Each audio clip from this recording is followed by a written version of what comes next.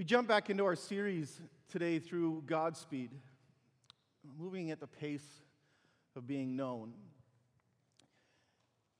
And I want to ask you this morning if there's any more contested space in all the universe, if there's any realm or any place, period, that's as fought over as our identity.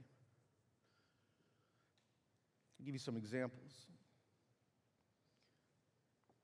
$300 billion will be spent this year in advertising in the United States alone. The average American child will see 40,000 commercials this year. And every one of you today, each day, will see up to 10,000 different advertisements, different products, services, all trying to tell you over and over again that you are not enough. You don't have enough. You're not doing enough. But if you had that snowmobile,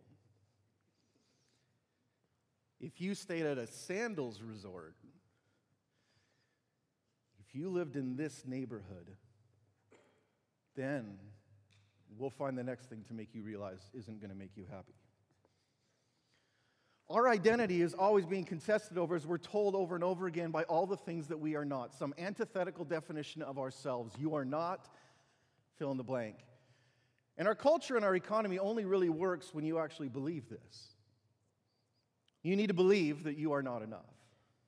And so this contention, this fighting over identity is always trying to tell us that you are not enough and therefore you're not filled up and you need more and more.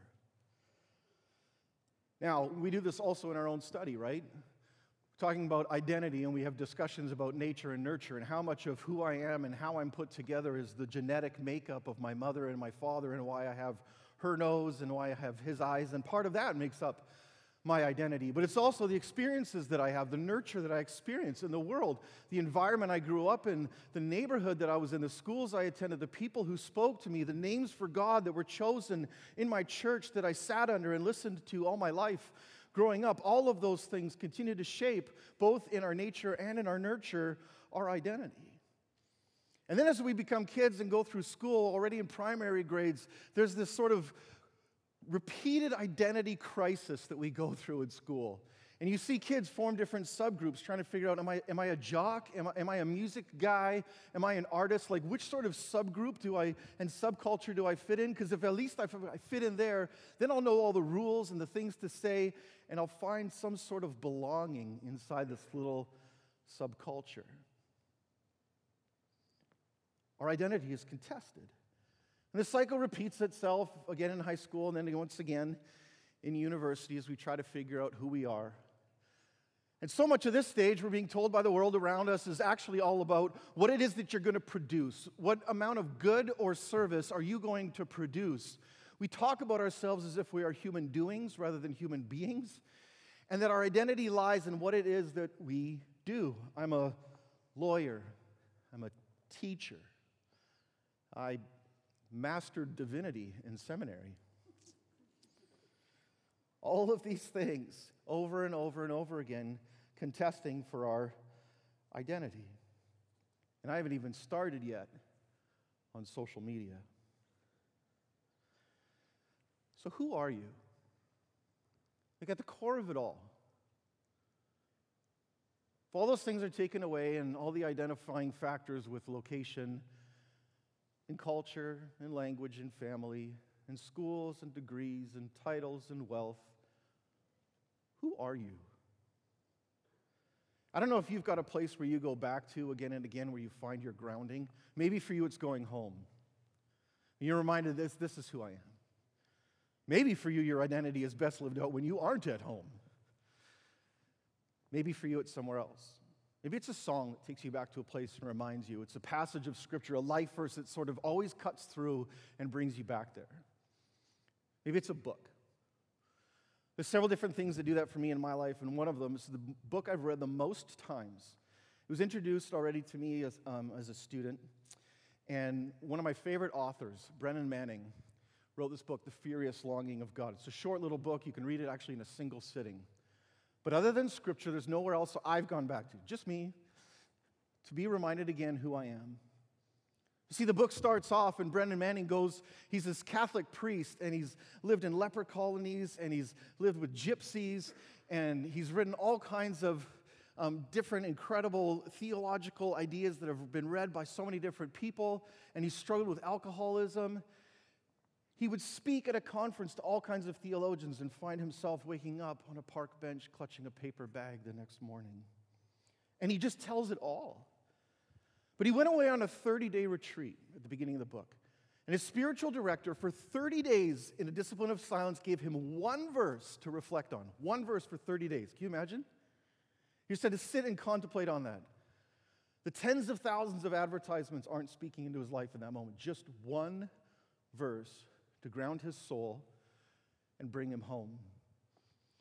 It comes from Song of Songs, chapter 7, verse 10. This was the verse he was given. I am my beloved's, and his desire is for me. I am my beloved's, and his desire is for me. How's that for sitting at the seat of your identity?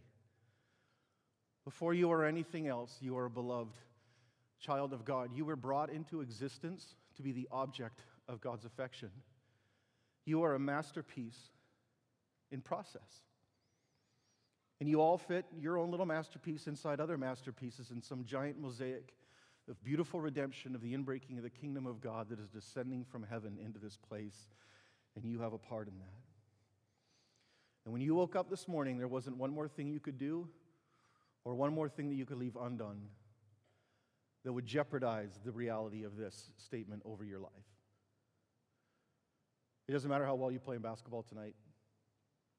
It doesn't matter how many hours you put into studying. You can never be any more or any less loved by God than you are right now. At the soul of your being, you are the object of God's affection. We go back to Scripture again and again because of all these competing voices in the world over this contested thing that is our identity. We come back to Scripture to ground ourselves. And I just want to reflect for a few minutes this morning on a passage with you that comes from 1 Peter chapter 2. And I want you to hear the identity language in this, as Peter describes it. As Peter talks about who you are.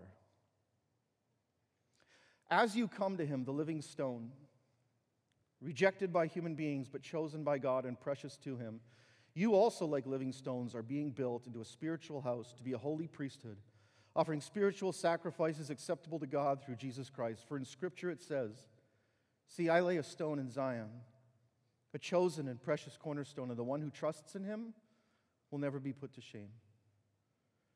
Now to you who believe, the stone is precious, but to those who do not believe, the stone the builders rejected has become the cornerstone, and a stone that causes people to stumble, and a rock that makes them fall. They stumble because they disobey the message, which is also what they were destined for. But you are a chosen people, a royal priesthood, a holy nation, God's special possession, that you may declare the praises of him who called you out of darkness into his wonderful light. Once you were not a people, but now you are the people of God. Once you had not received mercy, but now you have received mercy. I love already how the passage starts off, even just in the grammar of the text. As you come to him, you are being built. Peter, better than anybody else, understands what it means to be a work in progress.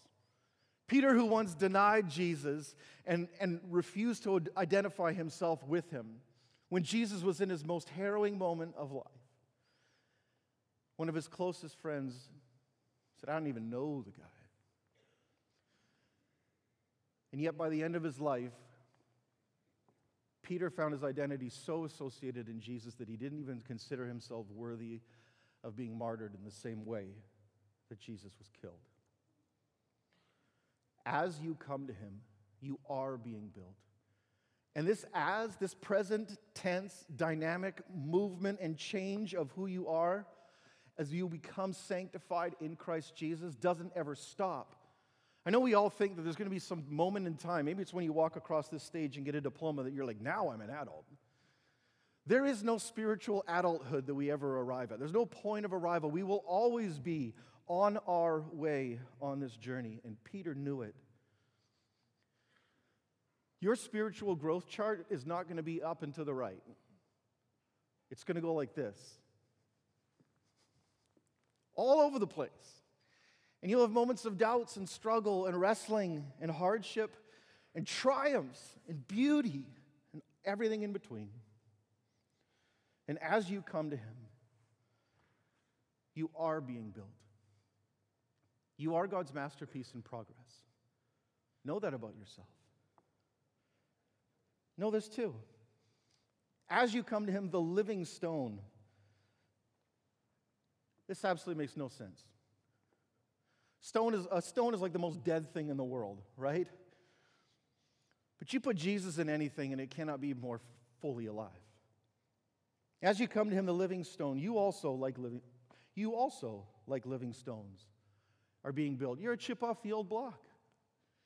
You're a little bit of just being like Jesus, and that work in progress makes you more and more like that every day. And I love how in this text, the language that Peter grabs for, in a world that built most of its buildings at the time out of bricks that are uniform, he chooses stones. Stones are all unique. They all have different shapes. They all get stacked together by a master craftsman in masonry, filling in the mortar as it's all needed in order to build a beautiful home. Peter's telling us it's okay. You are not like anybody else. In this world and in the inbreaking of the kingdom of God, God does not need you to be somebody else. He needs you to be you. He created you to fill in the space that our world needs. You.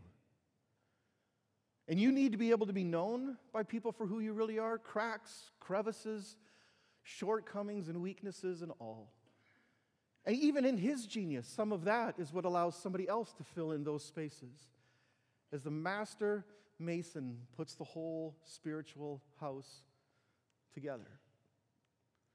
So this is wonderful news. You do not have to be everything.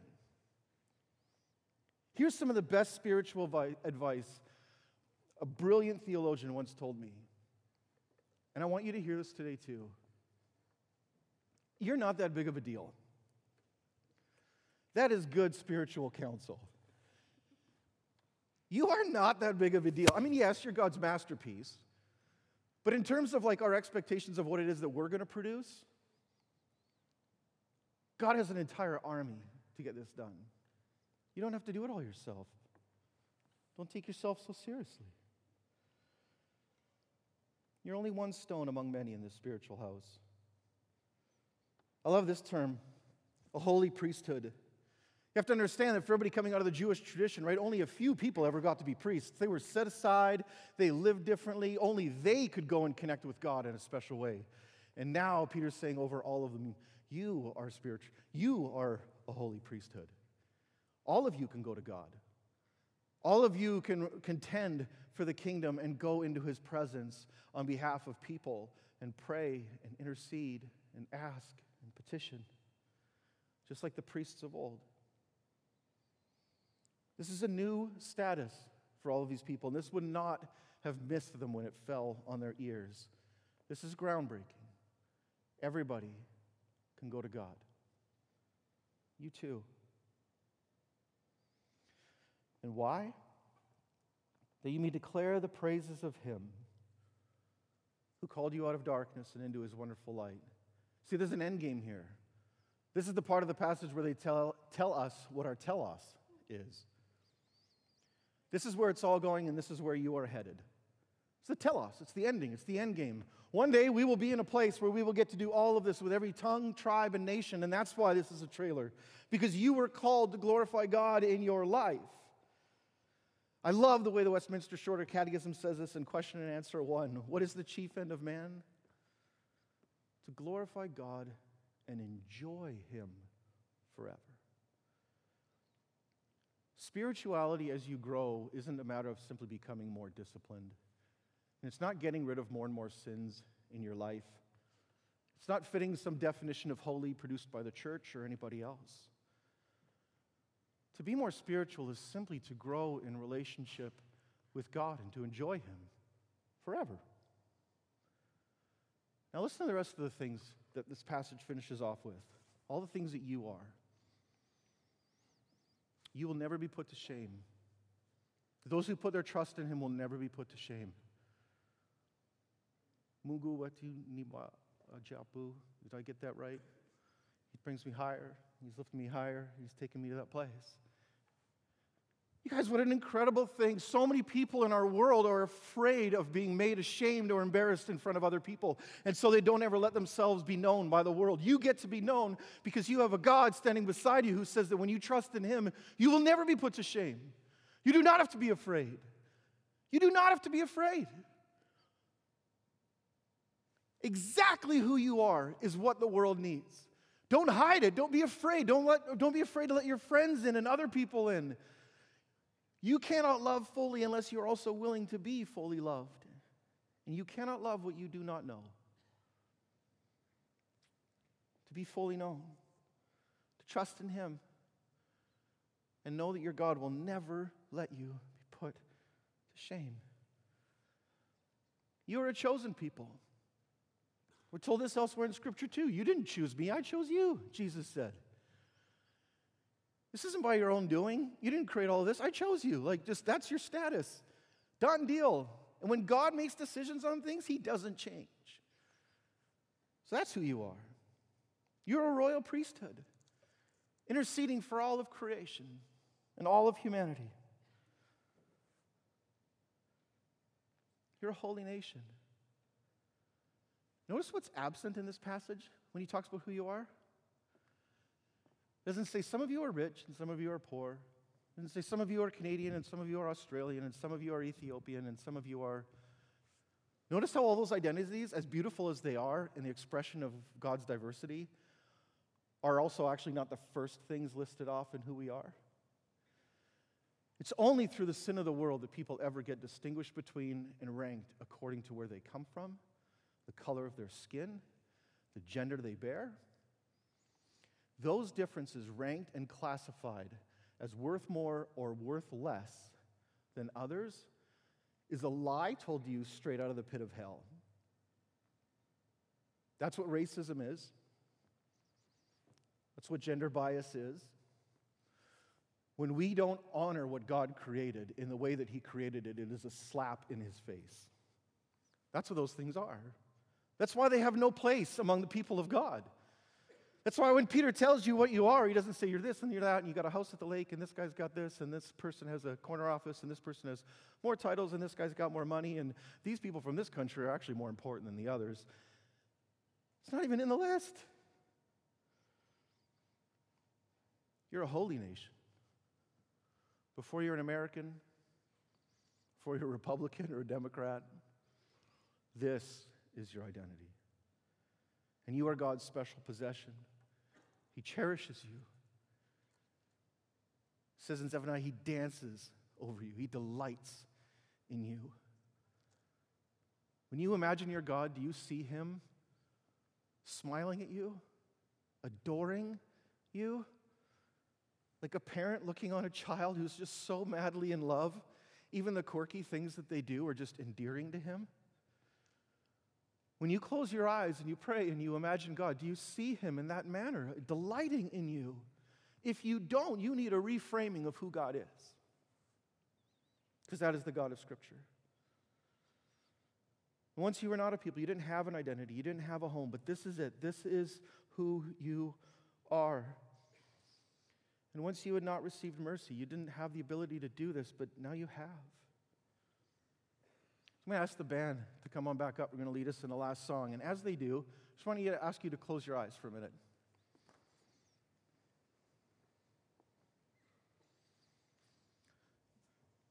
As you come to him, you are being built.